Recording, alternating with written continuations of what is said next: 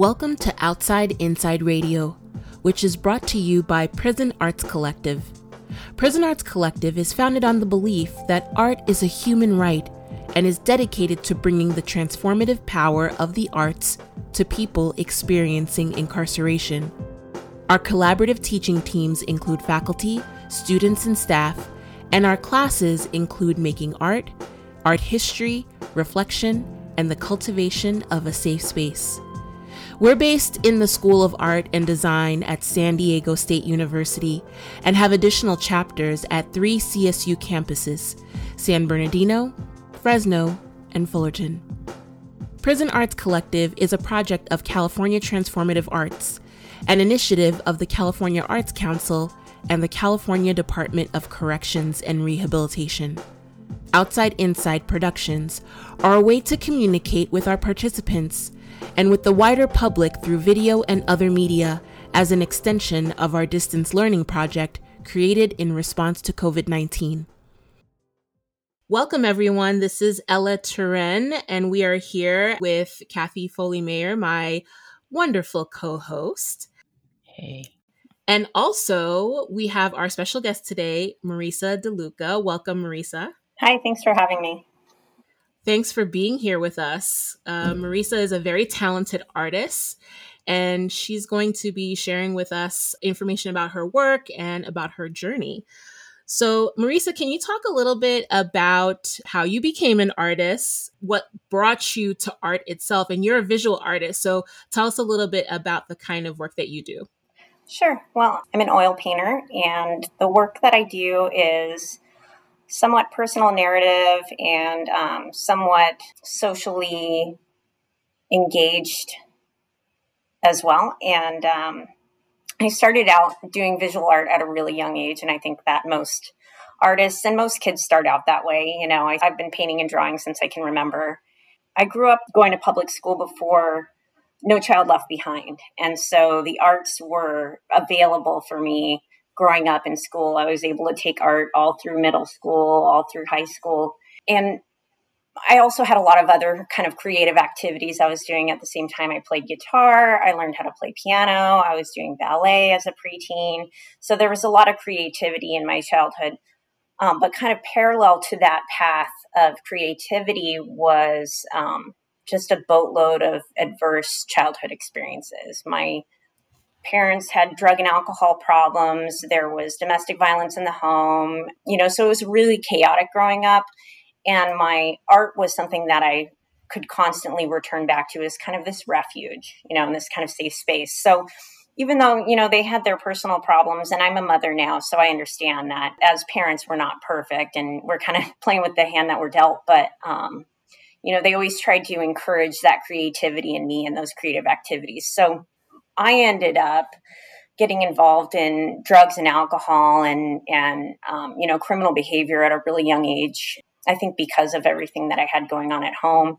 And I still had art going on at the same time, but it became kind of peripheral. As my life got more chaotic, as I struggled through school, art was always kind of this side, like hobby thing. And at the same time, you kind of get these messages from society that art isn't a worthwhile career, or that it's a waste of time to go to school for it. So I kind of really didn't know what I wanted to do with my life. But I had an art teacher all 4 years of high school named Heidi Kendall, who was a pretty accomplished watercolorist herself. And she was very professional, but she was always kind of this example of like, here's a professional artist who's also teaching, who's doing what she loves. And this idea of a life is possible. I got pregnant at 19. And I started working full-time in an office, and that was just like soul crushing. And so, I had the chaos of my substance abuse problem, of being a new mom, a new single mom, and work, and art just kind of got pushed further and further. I would still create, but it was really just minimal. And that was the chaos for a long time. I got in some pretty big trouble around age 29 or 30, and I went to county jail for a year. I got out, got pregnant, got a violation, and went to prison pregnant. So I started out up at Chowchilla, and then I went to CIW. And I just thought, I'm screwed. They're going to take my baby, and, my life is going to be over. I ended up getting into the mother infant prison program in Pomona. And that it really was like my saving grace. I didn't have to be separated from my daughter.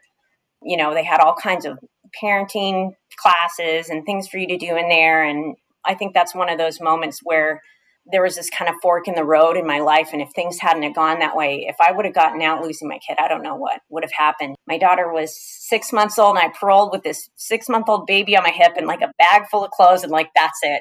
That was it. It's like, where are you going to go? And, so I did some kind of transitional housing for a little while. And the day that I got out, I ended up getting pregnant again. So that's a whole other story. Whole other story. But we'll just say I got pregnant again. Their dad was kind of going through his own struggle at the same time. And, I don't want to tell his story, but he was not around. And I had to do this on my own. All of a sudden I went from having one kid. Now I have 3 kids. I'm out. I have nothing. Where am I going to go from here? So I applied for a lot of public programs. I got on HUD, I got on CalWORKS, I got into the Welfare to Work program. And I thought, as I went through this journey, I kind of thought, if at the beginning, when I got out, if my parole agent would have said, what do you want to do? How can I help you get these resources? Where do you want to go in your life? I think it could eliminate a lot of the recidivism that we see, but I had this kind of new purpose when I got into Welfare to Work, and they were like, you can go to school. And I kind of had this new purpose, and it was like, hey, this is all of a sudden this went from like being nothing, having nothing to like, I felt like I won the lottery. You can go to school, you can study art, you can make something of your life. And, I ended up going to prison and everything. I was able to get off drugs and alcohol for the last time and move forward in that and get focused on my life as an artist, So I started out as a student, and I started going to school saying, okay, I want to be an art professor. And I met my mentor, Bo Kim. He is an art professor at Palomar College in San Marcos. And I told him, I said, I want to be an art professor. Can you kind of like help me out here and show me the ropes? And he said, you can't learn how to be an art professor. You have to learn how to be an artist. And then, it's artists that can teach. You can't go into it like I'm going to be an educator. Artists teach. So I'm like, okay, all right. And so it was kind of like this argument back and forth in my own heart of like being willing to admit to myself that I can be like a capital A artist. And that I can stand up to, when you tell people that you're an artist, they kind of roll their eyes and go, well, yeah, but like, what do you do? Like, what's your job, Because no one believes that that's an actual thing. Right. It's this very like, it's a scary thing to claim that, but I finally, working with Bo and watching him and working with other professional artists, as my professors, I saw that like, hey, this is viable. And I think more importantly that, at the end of my days, I don't have to leave this world and regret that I spent my whole life just working in an office. So I claimed that. I said, okay, I'm a capital A artist.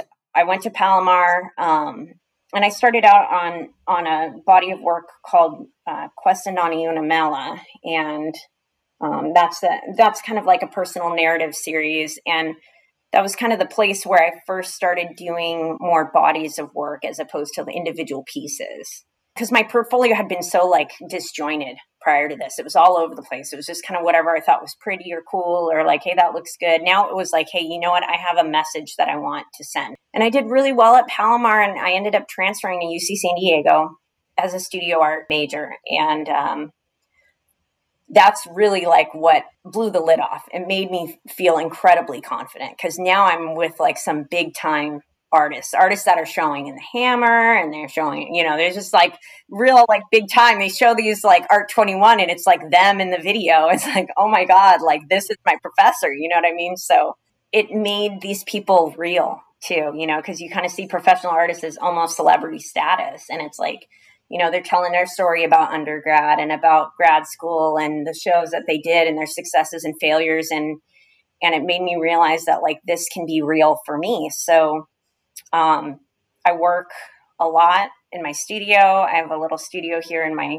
garage, and I just put in a lot of work. I think that's kind of what changed it from hobby to like career is putting in the work and being consistent. So I try to be down there a lot.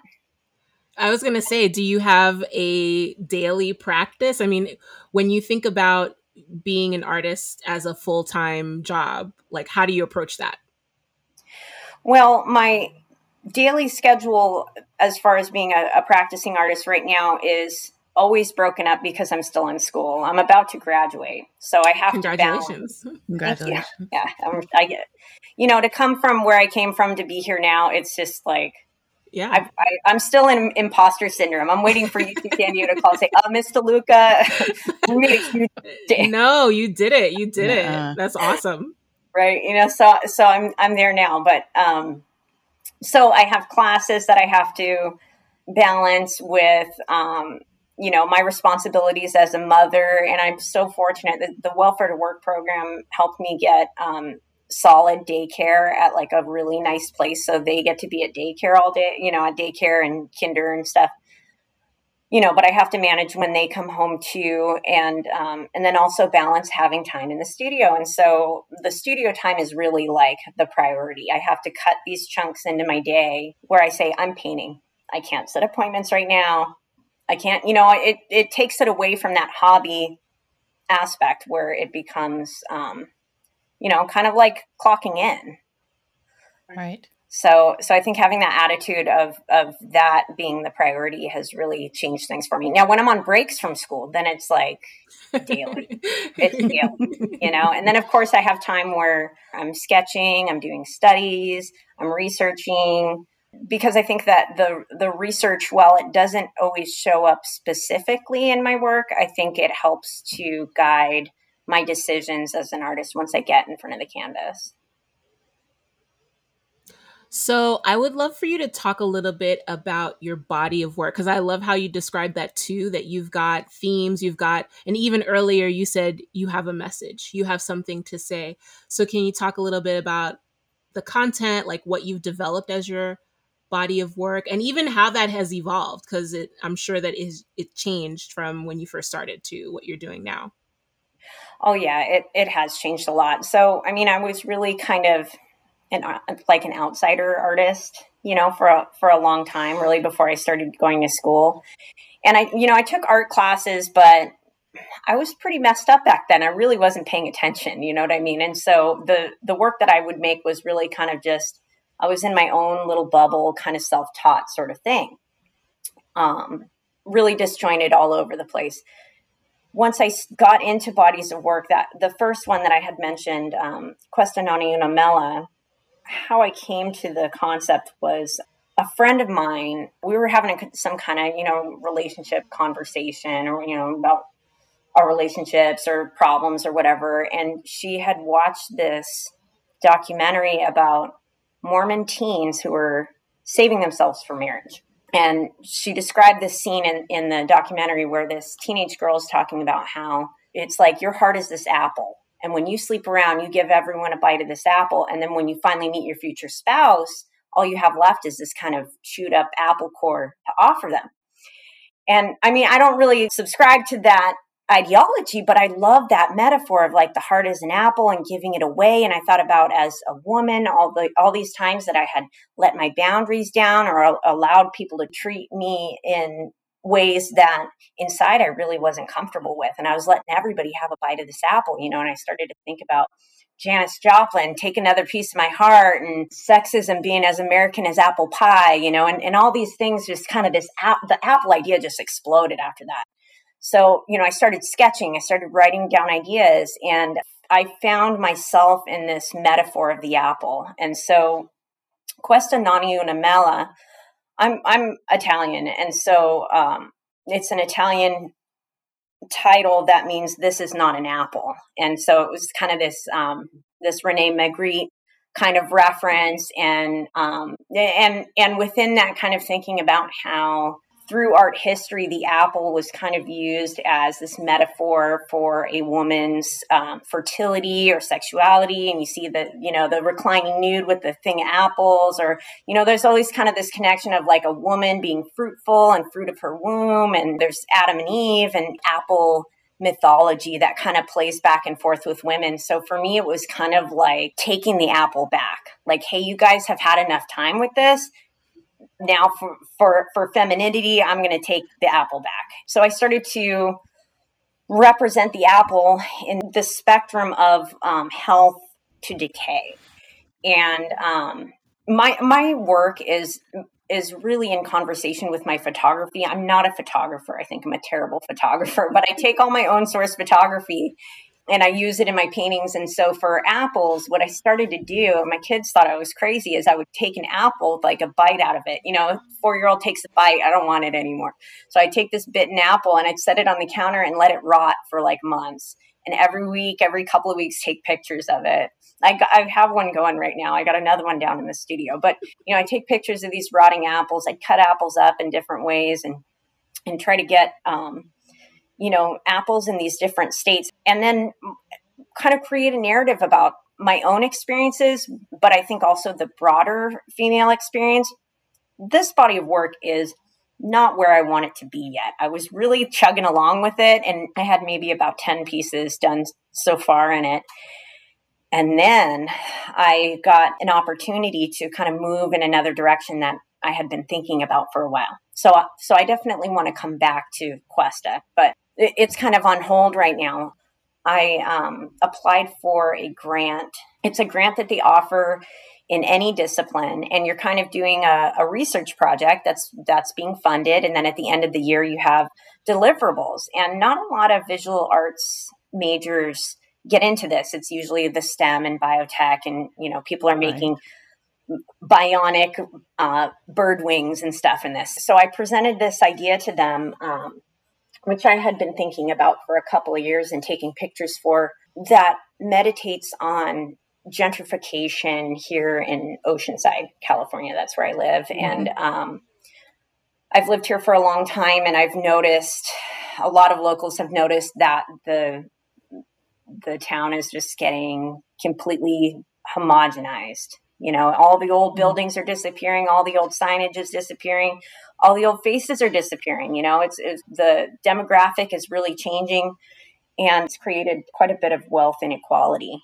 a real lack of a safety net for lower income and immigrant communities here who have no recourse when the property values go up and the rent goes up and you can't afford it and you got to move. And so people are being pushed to East County, and it really started to make me sad. And I had strong feelings about it that I don't think sad describes. I really didn't know how to put it into words, and I really didn't know how to take the power back in that respect. The city government is very entangled in that drive for economic growth without consideration of who that growth benefits and who that growth hurts. And so the only way that it felt like I could do something about it was, I was like, I'm going to paint paintings about it, and I'm just going to try to explore it. I'd been taking pictures for a few years already of really kind of like everyday common type stuff, like the telephone wires with the shoe hanging down, or the clothesline with the clothes on it, or an old sign that, you know, I've driven past that sign for 20 years, and I just know that any day now it's going to be demolished and I'm never going to see that beautiful thing again. Mm. And as I started to think about kind of like the things that I wanted to paint in this series, I realized that they weren't like inherently beautiful by like aesthetic standards, but there was something really beautiful about these things to me. And also kind of like the patina and the kind of story that it's like, as if these walls could talk, what would they say? You know, I kind of see that in like the rust and the cracks in the wall or whatever. And so I was like, well, I just like it. I'm just going to paint it. I'm just going to do it. And then I don't know what made me look at it. It was something completely unrelated, made me look at kintsugi bowls, broken Japanese pottery that's, they fix it with gold, and then it becomes this like beautiful piece of art. Mm-hmm. And I started to think about how the damage and the struggles that these urban spaces, you know, collect over time, that story is really what makes them beautiful. And I could feel like, you know, it's kind of, so when I talk about it, it sounds like kind of a stretch, but I really feel that like for me, you know, the scars that I bear, on my outer scars and my inner scars, those are things that make my character rich and make my story beautiful.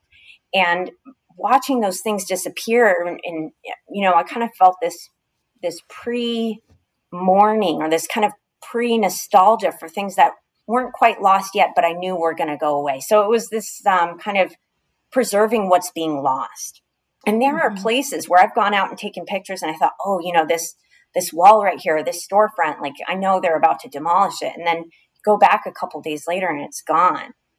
And then I'd see places around Oceanside that I thought, oh, I should really come back and take a picture. And I didn't. And then they were gone. And I was like, oh, and it created this urgency too, that like, I got to get out there and I got to take these pictures and I got to make these paintings. And I started looking at kintsugi bowls for something totally unrelated. And I got on this idea of wabi-sabi, which is kind of an old Japanese philosophy. I think it's been kind of, capitalized on in other ways. Yeah. But, yes. I've done a little bit of reading on it, and I was really interested in this idea of the beauty of impermanence and the beauty of time passing and the effect of the elements on things. And wabi-sabi is really talking more about nature, but for me, as someone who's always grown up in an urban area my whole life, it's like concrete and walls and light posts and street signs. That kind of that becomes natural in a sense, So it's kind of this like these urban landscapes sometimes, and that thread that I think really connects all of my serious work, since I decided to call myself a capital A artist, is time passing, and the effect of time and space and elements on objects and on people. So that work is really chugging along. And I've been fortunate in this, my final year at UC San Diego, that all of my painting classes have been completely open.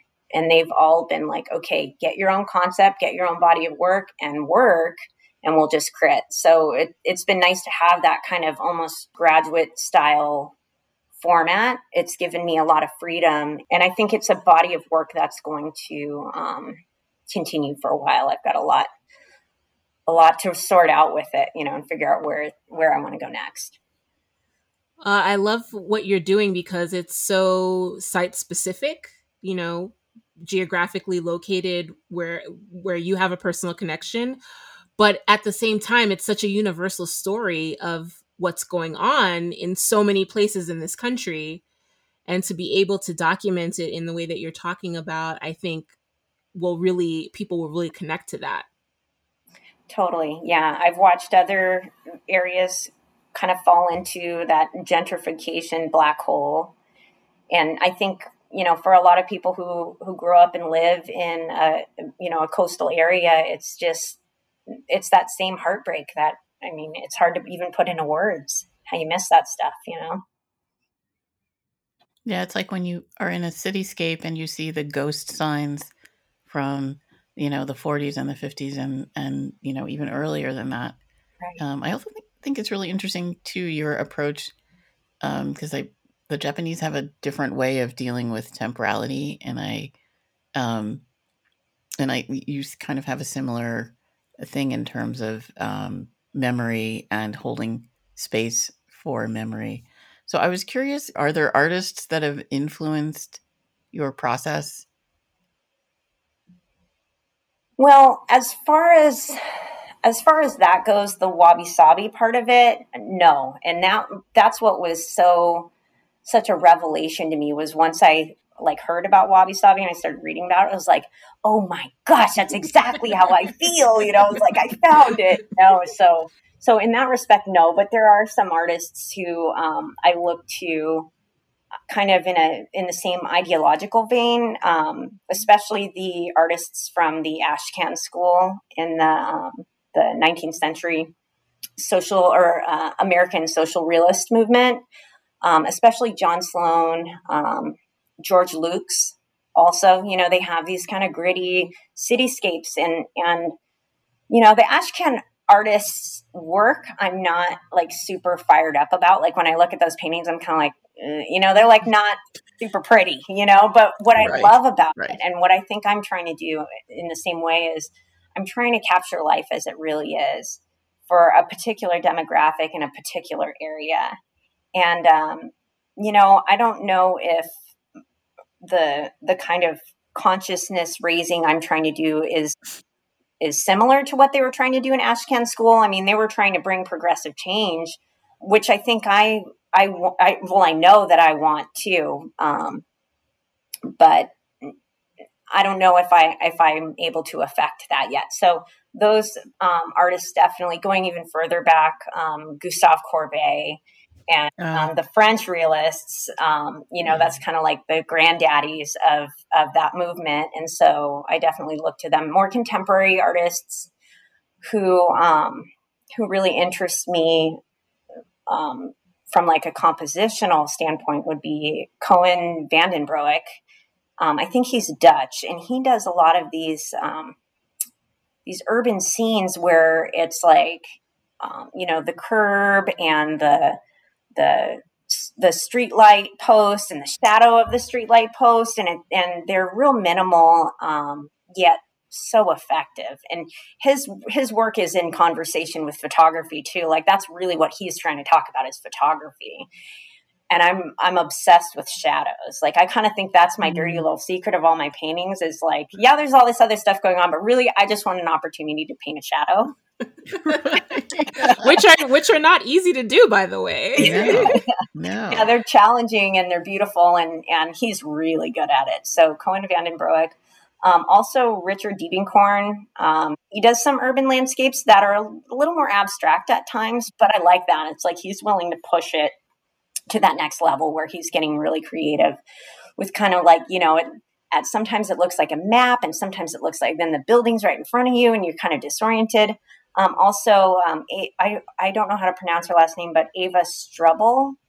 I think she teaches at San Diego State. She does some urban landscape too that is really colorful and fun and like dark at the same time. And of course, too, Edward Hopper. Sorry, that's kind of going backwards in time. He's kind of in between. He's not quite Ashcan, but Edward Hopper does those city scenes too, where it's really this like, this is where you're at. These are the people, and it's specific to a place. But like you said, it has this kind of universal message that like, that little restaurant with the lights on inside, or that little porch with the lights on, and the couple sitting there. I mean, that could be anywhere in America, and we can all relate to that story. So. I think. Are you a fan of film noir by any chance? Film noir, I'm not a film buff. I'll just say that. I'm not a film buff. I'm sure. You mentioned shadows. You mentioned similar aesthetic. Yeah. Yeah, I'm not. It's all about the shadows. Wow. I'm not a film buff, but I do love shadows. So, so just to bring us to a close, like what has doing this artwork and really like leaning into it for you, like what has it taught you about yourself? What are the lessons that you feel like you've come out of it with? Well, I think what my practice has taught me about myself is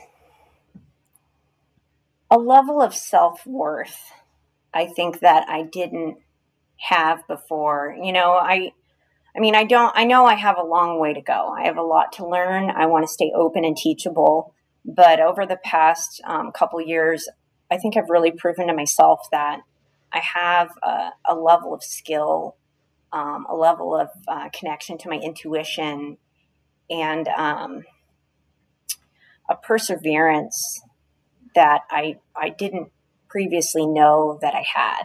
Mm.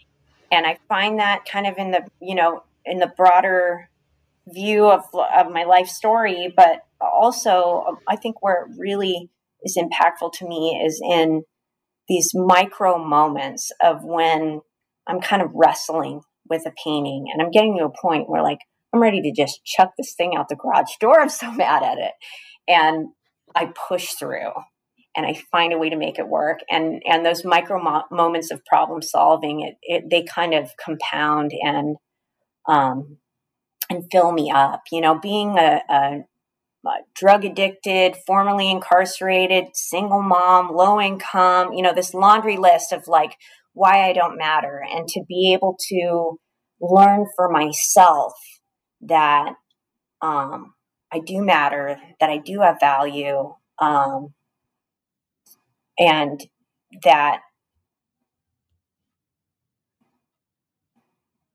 value doesn't have to come from outside sources. That value can come from inside, and it's validating enough, so I don't know. I've learned so many things from this practice, but I think like if I could say like what's the one like huge gift I've gotten by being able to do this, that would be it. Oh, that's beautiful. Yeah, it is. That's awesome.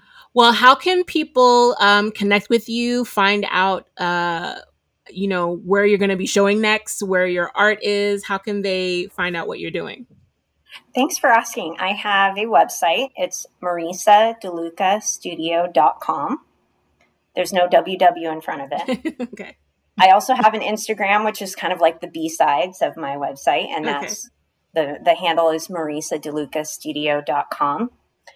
I have a show coming up. I think it's going to be online at the UC San Diego Adam Camille Gallery online. Mm-hmm. And right now I'm showing a piece at the Art on 30th #obsessed show. I have one piece in there. So we got a few things coming up. Excellent. Awesome. Well, thank you so much, Marisa, for taking the time to chat with us. It's been such a pleasure to hear about your journey and to hear about the amazing work, which is so unique and completely fascinating and inspiring too. Thank you. You are so kind. Thank you so much, ladies, for shining your light on my story and on stories like mine. I appreciate you. Appreciate you too. Thank you so much. All right. Take care. Thank you for joining us here at Outside Inside Radio. We really appreciate your support, and you can find out more about us at www.prisonartscollective.com. I'm your host, Ella Turen. Thank you so much for listening to this special episode of Outside Inside Radio. Until the next time.